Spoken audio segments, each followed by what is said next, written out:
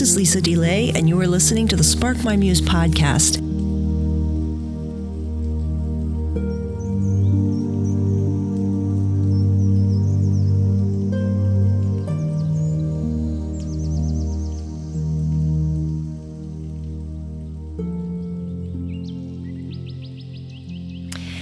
Hello, everybody. Welcome to Spark My Muse. Today, my guest is Gayle Boss and her book, Wild Hope, Stories for Lent from the Vanishing. We'll also be talking about her book for Advent season called All Creation Waits, The Advent Mystery of New Beginnings. Gayle, thank you so much for being my guest today. Oh, it's my pleasure, Lisa. Thanks. I've really enjoyed the way you incorporate nature in your writing for the Lenten season, for the Advent season. And maybe you can talk a little bit about who you are and what brought you to incorporate nature so much in your writing. I would like to say that I have been that person since I've been a child. And probably I was, but not aware that it was a distinction for me. I grew up in a small town and spent a lot of time on a farm that my grandparents owned, tromping through the woods, and felt that was very much where I was at home. The town itself was right on the shores of Lake Michigan, so I walked to and past Lake Michigan every day. It was in my blood, and I didn't think that it was not in anyone else's blood, I guess. I spent 15 years in Washington, D.C. as a young adult and left it behind, living in the inner city, doing ministry work there. But then when we went back to Michigan to raise our sons, I realized what I had been missing. I realized that I had a deep hunger that hadn't been satisfied for a long time. And that's when I plunged myself back into the natural world. Of course, having young children was also an open path for that. They were naturally interested in the squirrels and the rabbits and the deer and the woodchucks. We live right on the edge of an ecosystem preserve, and I walked there every day. And so, led by my children, really, I re-immersed myself in the world that I knew as a child. The Advent book came about really as a result of an Advent calendar that I made for my children. It was a synthesis, synthesis might be the word, of my study in liturgical history and my love for the natural world. I had learned through a writing project that Advent was originally designed in the 4th century by the fathers and mothers of the church, really just the fathers of the church in the 4th century, as a season for the faithful to cope with a deep internal dis-ease that they had, the faithful in the Northern Hemisphere, as the light faded and the cold deepened. Agricultural people of the 4th century were tied to the earth in a way that we now can't imagine. And when that light and life seemed to be fading, they began to feel a great disease. Like, I know the sun came back last year, but what if it doesn't return this year? What if there is no growing season? And if there was no growing season, they didn't eat. It was truly a foreboding of death. So the church, understanding that biological dis-ease that I think we still have, though we mask with great distractions, many of us, or we feel as seasonal affective disorder, the church, instead of wanting to mask that, said, sink into that bodily sense. Understand that, yes, light and life are going away, but in the dark, our faith tells us that a new beginning can be born. That's the whole story of the Christian faith, that in the deepest, darkest time, God is preparing a new beginning, a resurrection of one kind or another. So they encouraged the faithful to really sink into that season of the year. And the way they said to do that is to imitate what the creation is doing. The creation pares down to essentials. It strips away anything that doesn't feed the kernel of life that it needs to get through the dark and cold. The turtle, for example, knowing she will freeze if she stays in the water or above ground, buries herself deeply in the mud and doesn't breathe in my part of the world for 6 months. That's her way of conserving all of her resources to focus on what Jesus called the one thing necessary. Well, the church said, humans, we can do the same thing. And the way humans can do that are 3 practices for waiting faithfully through the dark: fasting, praying, and giving away, stripping down to the bare essentials of faith to prepare for that new beginning that wants to be born in the dark. So I knew that from my study of liturgical history, the church calendar. And I knew from the natural world what the natural world is doing. So I wanted to make that link clear for my children. This is what Advent is about. But just trying to be quiet during the season of December when all of their friends' houses were lit with twinkly lights and playing Christmas songs and people were going to Christmas parties wasn't cutting it. So I thought, what if we had an Advent calendar that really showed this truth? Of course, I couldn't find them in the store. All the Advent calendars in the store had pictures of candy canes and reindeer and gift packages, or they had scenes from the birth of Jesus, which are Christmas scenes, not Advent scenes. I wanted an Advent calendar that had scenes of the waiting, the preparing. I wanted my children to know that Advent is about loss and hope, fear and hope. So I made my own Advent calendar that showed animals waiting through the season, the turtle buried in the mud, the loon floating helplessly on the waves, the bear burying herself deep in the earth and waiting to bear her cubs while she sleeps. And my boys just loved it. They embraced Advent and still do in their own homes.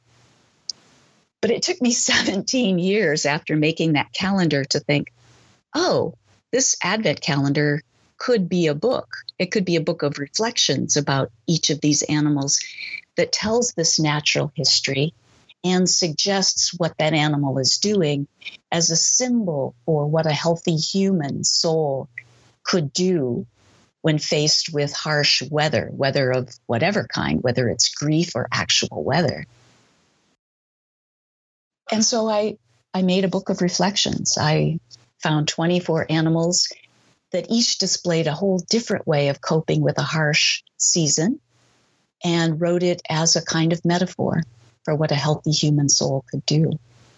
From the back of your new book, there's a little bit of a blurb in here about All Creation Waits. And I would say to people listening to this, if you're interested in starting to introduce Advent and Lent seasons and all of their meanings, their very deep meanings as a family practice or something you might read at the dinner table that we do with our kids, that you get both of the Advent and the Lenten books. But All Creation Waits says this in the back of the book here. It says, open a window each day of Advent into the natural world. Here are 25 fresh images of the foundational truth that lies beneath and within the Christ story, in 25 portraits depicting how wild animals of the Northern Hemisphere ingeniously adapt when darkness and cold descend. We see and hear, as if for the first time, the ancient wisdom of Advent. The dark is not an end, but a way a new beginning comes. Short daily reflections that paint vivid, poetic images of familiar animals, paired with charming original woodcuts, will engage both children and adults. Anyone who does not want to be caught, again, in the consumer hype of the holiday season, but rather to be taken into the eternal truth the natural world reveals, will welcome this book. And I also want to mention that the illustrations are completely perfectly paired with this, just a delight. They would delight children and adults. So it's a fantastic book. And I learned a lot with the different animals I didn't realize are struggling to barely survive the winter. Yeah. Yeah, you'll see a chickadee in a whole new light, won't you? After looking at All Creation Waits. Yeah. Yeah. And then for Lent, you really take kind of a different turn and go with endangered species we don't know as much about. We know the familiar ones, but not in such a dramatic and in-depth way, which you open up to us. But then in the Lenten book, you take a different turn, and maybe you can talk about that journey for that.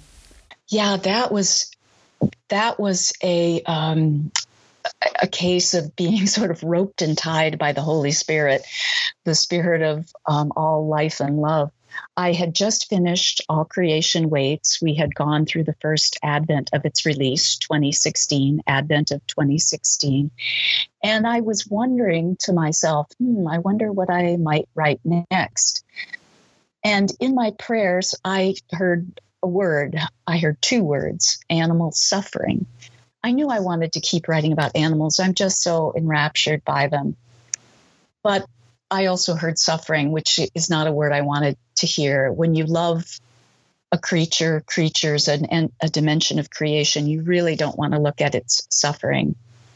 But I was hearing that little nagging voice in the back of my prayers and trying to ignore it. At the same time, Christmas of 2016, I was in my childhood home, my parents' home in northern Michigan, and I saw the current issue of National Geographic. I picked it up and I riffled through it, and I saw a picture that would not let me look away from animal suffering. It was a picture of 8 baby orangutans in a wheelbarrow. And as I scanned the text and the captions, I knew that it was a story that was going to make me decidedly un-Christmassy company for the rest of my stay there. So I buried the magazine at the bottom of the pile of magazines. But that picture kept swimming back into my mind, especially early in the morning as I was waking up. I couldn't forget it. So finally I gave in. A couple weeks later, I went to my local branch of the library. I found that issue of National Geographic, and I read the story about the endangered orangutans of Sumatra and Borneo. Not 5 days later, a woman that I had met only once emailed me to say, I'm going to be coming to your hometown. She lived about 40 miles away on January 5. Would you meet me for lunch? And I couldn't really imagine what she wanted to talk about, but I said, sure. We met for lunch, and before I even had a bite of lunch in my mouth, she handed me an article from Audubon magazine about the amazing imperiled little shorebird called the red knot. And she looked at me and she said, this is what you're supposed to write next. She was really a stranger to me, and I was taken aback. And she did follow that up saying, I trust that you have the discernment to know whether I'm just blowing hot air or if this is a word to you. So I took that in. I read the story about the red knot. And then there was one other card that the Spirit of God kind of played, the coup de grace, really, that sealed the deal, that this project was the one for this period of my life. I began getting letters, one especially from North Carolina, one from Seattle, from 2 people who had read All Creation Waits. And both of them said, would you consider writing a sequel to All Creation Waits, but this one for Lent? And suddenly it all came together in my mind and heart. Animal suffering, endangered species, species that are endangered because of the way we humans live, as a theme for Lent, a season for penance, real examination of the true state of our hearts and the world that we've made. And it was illuminated in my mind and heart that was exactly what I was to do next. I mean, these 4 events that all coalesced within less than a month. So I set out in January of 2017 to write what became Wild Hope, Stories for Lent from the Vanishing, and took, how long did I? 2.5 years to write. Mm-hmm. And you take animals from all over the world, and also some coral is in here. There's a lot. The monarch. There's some that I'm very familiar with. There's others that I've never heard of until I saw this book. And so how did you decide which to pick? What helped you determine that? There are so many endangered species. Yeah, it was, yes, there are thousands and thousands. And the UN tells us that we're in danger of losing 1 million species some in the next few decades by 2050, unless we change our way of living. So there were many to choose from. And my publisher and I agreed that we had room to make the book affordable if we were to include the illustrations for 25. So how did I narrow it down to 25? That was the question. It was a long process, and it's going to sound more logical as I describe it than it was. It was a lot of trial and error and feeling around in the dark. But what I eventually came to was, first of all, I knew I wanted to include animals from all over the world to show that this is a global crisis. Second, I wanted to include animals of all the major categories of animals: reptiles, amphibians, mammals, birds, fish. So at least one animal from all of those designations.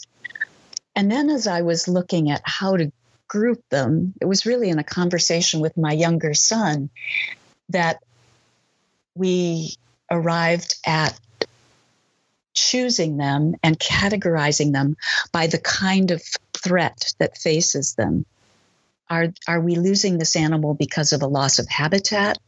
Are we losing this animal because it's losing its food source? Are we losing this animal because it's being hunted? Are we losing this animal because it has been made sick by the ways humans live, whether that's pollution or catching our diseases? And then really the stroke of genius that came through the air to me was, oh, wait, this parallels what Jesus says in Matthew's gospel when he says, the hungry, the sick, the homeless, the imprisoned, these, the least of these, are my brothers and sisters. And I thought, yes, that's what we've done to animals too. They are hungry, they are sick, they are homeless, they are imprisoned, and they are the least of these, Jesus's brothers and sisters. And how better to categorize them or to group them for Lent?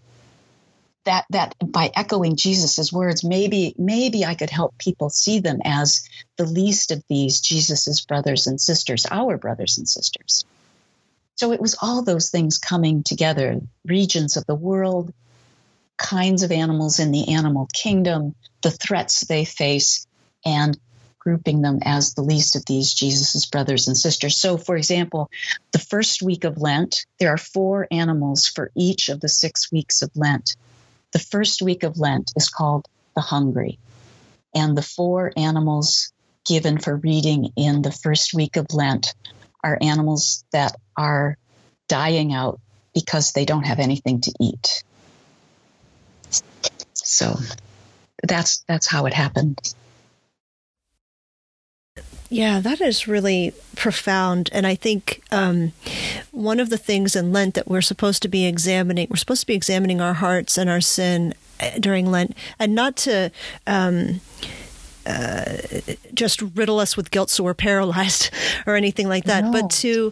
but to bring those things to the surface, to bring those impurities to the surface and have a reckoning with ourselves about ways, behaviors or thoughts that we are not supple to God and God's ways, whether we don't have empathy or whether we're not doing what we can to help our animal friends, but our human friends too.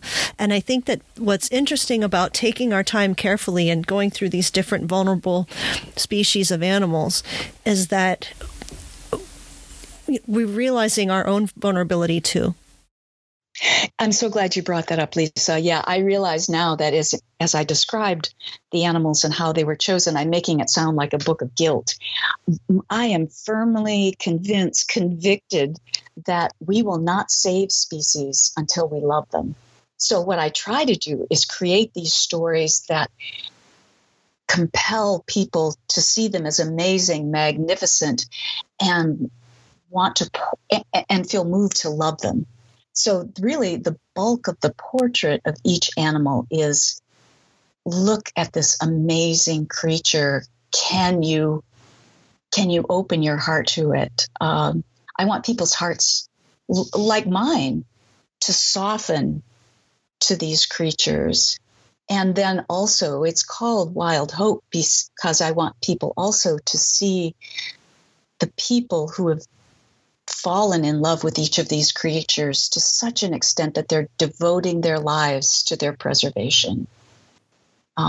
For example, the people who are trying to save the olm, O-L-M, this foot-long salamander that lives at the bottom of lakes, at the bottom of caves in Croatia and Bosnia. These people do what gives me chills to even think about. They lower themselves through cracks in the earth to get into underground caves, and then they lower themselves 100, 200, even 300 feet below the water. So you're underwater, under a cave, to study this salamander. What a sacrifice. They do this, and nobody knows about them. Very few people know about the creature, but they're so in love with and devoted to these creatures. They've given their lives to do this. So I want us all to fall in love with these creatures, because I'm really convinced we won't save what we don't love. Mm-hmm. Yeah, it's a love story. Yeah. And we won't save what we love, and that also includes ourselves and our fellow human beings. And I think that's exactly what spiritual practices do. They make us more human. Yes. That's beautiful. And I think that's why it's kind of an unlikely combo that you do with animals and Lent. Like, I don't see anyone else. The shelves are not full of books like yours at all. And that's what makes it so unique and so attractive. It's a whole new way of looking at the season and peering into our hearts and asking God to make us new again through these vulnerable voices, the vulnerable perspectives of the animals and their amazing lives that unless you're already studying these animals, you really wouldn't know about. Right. No, I didn't know most of what I wrote. It was a day after day of discovery for me. Mm-hmm. Would you mind reading one of them, or part of one of them that you think is particularly useful?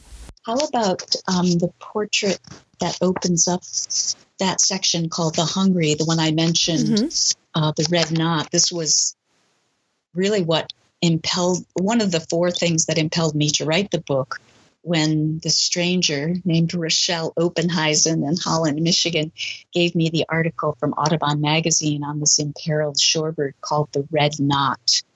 And so in honor of her, I chose that as the first animal to write about in week 1 of Lent. This is the portrait called Red Knot. Shoulder to shoulder, hundreds of stout little birds pace the edge of the ebbing tide. All at once they burst up, then flutter down, regroup, pace again. It's an evening in late February, and everything in them tells the flock of red knots, leave soon. They're synchronizing a pole-to-pole flight precisely with the movements of creatures a continent away. As with aerial acrobats, a gap in connections is apt to be fatal. For almost 5 months, they've been preparing themselves for this feat. Last October, they dropped onto this thumb of land at the southern end of the earth, famished, having spent every last coin of strength flying 9,500 miles from the Canadian Arctic after they'd labored to hatch and fledge a clutch of chicks on the unforgiving tundra. Through blinding gales, they've probed the tidal plain of Tierra del Fuego, gobbling little clams and mussels whole. They've kept their intention singular, to regain weight and rebuild breast muscle. Their return trip, not a mile shorter, will perhaps cost them more. Now the weight of an avocado, they preen the new set of flight feathers they've grown for this moment. Ready, sensing the tick of their internal clocks, still they wait for better weather. Stiff winds and storms sap precious reserves and skew their impeccable timing.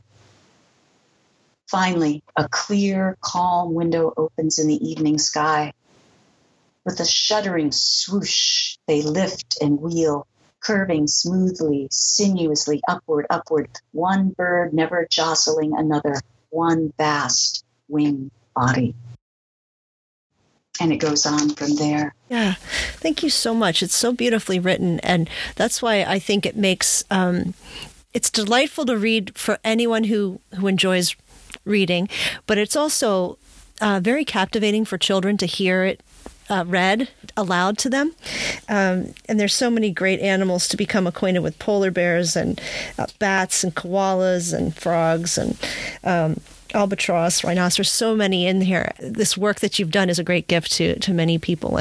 And so I'm so glad you put in all that work. I'm sure it was a blood, sweat, and tears at the time it was all said and done. Yeah, especially tears when you start to realize that, for example, the red knot, we've lost 75% of them in my lifetime. And the numbers from this last migration are down again. It does not look good. It was also a very sorrowful 2.5 years to immerse myself in the suffering of innocence.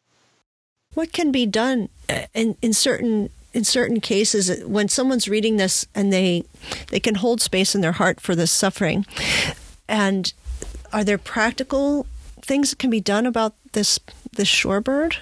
I don't in these stories say, now, if you want to protect the red knot, here's what you can do. I list websites at the back of the book for protection groups for each of the animals, and those groups will give you that kind of advice.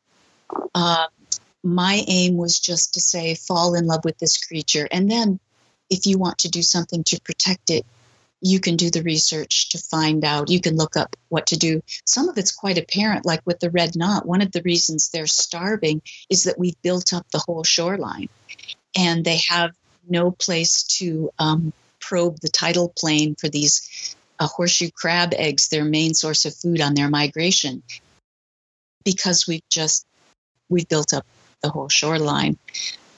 Other things are not so obvious. What I do put in each portrait, what is at the end, for example, of the red knot portrait, is the story of a woman who is part of a larger research team who spends her life tracking their migrations, measuring the birds, measuring the number of nests, measuring the number of horseshoe crab eggs, and then trying to get the story out to the wider public to say, we're losing these amazing words of God, these creatures, and unless we change our lives, they will be no more. That word of God will disappear from the earth.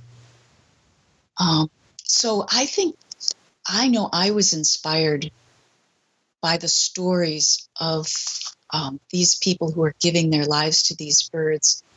And I can't run off and be a research scientist for any number of reasons. Mostly, I just lack the stamina and the courage of most of them. But I can be a volunteer. I can go to the Eastern Shore and volunteer on one of the counts that happen in Delaware in the month of May. Or I can resist development on my corner of the beach. It will become, I really think that if we love something, we will find what we need to do to protect it. Yeah. I wanted to also ask you about spiritual practices that you do. I'm assuming that many of them have to do with being in the natural world, whether it's taking a walk or praying outside or reading outside or something like that. But I was curious. I usually try to, or I should say, occasionally when a guest comes on, I kind of probe them for ideas for spiritual practices that they might do, so it can inspire other people to take up something in that vein if they're so inspired. Yeah, of course, you would guess it's a natural conclusion that I do spend time outdoors. I mentioned, I think, that I live in the backyard of an ecosystem preserve that's run by a university, Calvin University in Grand Rapids, Michigan. So that makes it easy for me every day to be in the wetlands, in the hardwood forest, and to walk slowly, to breathe deeply, to try to empty my mind and really be with the creatures and listen for what they might say. I also practice contemplative prayer, centering prayer, which is centuries old practice meant to empty the mind and soften the heart and anchor the will, to detach us from our egos, which are causing us to our self-absorption that is has us hell-bent on the way we live, unwilling to change. So that a practice like that helps us to loosen ourselves from our egos and see that deeper self rooted in God, rooted in love for others unlike ourselves, is kind of the cornerstone of my practice, helping myself get free of myself and freed into a larger compassion. Yeah, what you're speaking about has a lot to do with presence, offering presence, actually being where you are with the creatures that are near you, but also, in a sense, having presence with your deepest self. And not just like the monkey chatter brain that happens to us all sometimes when we're, getting our plans together or something, but that actual stilling down maybe gets to the essential nature of ourselves. We are nature. And I think that escapes me sometimes. I think, I'm just as natural as this tree. I'm not natural like my computer. Right.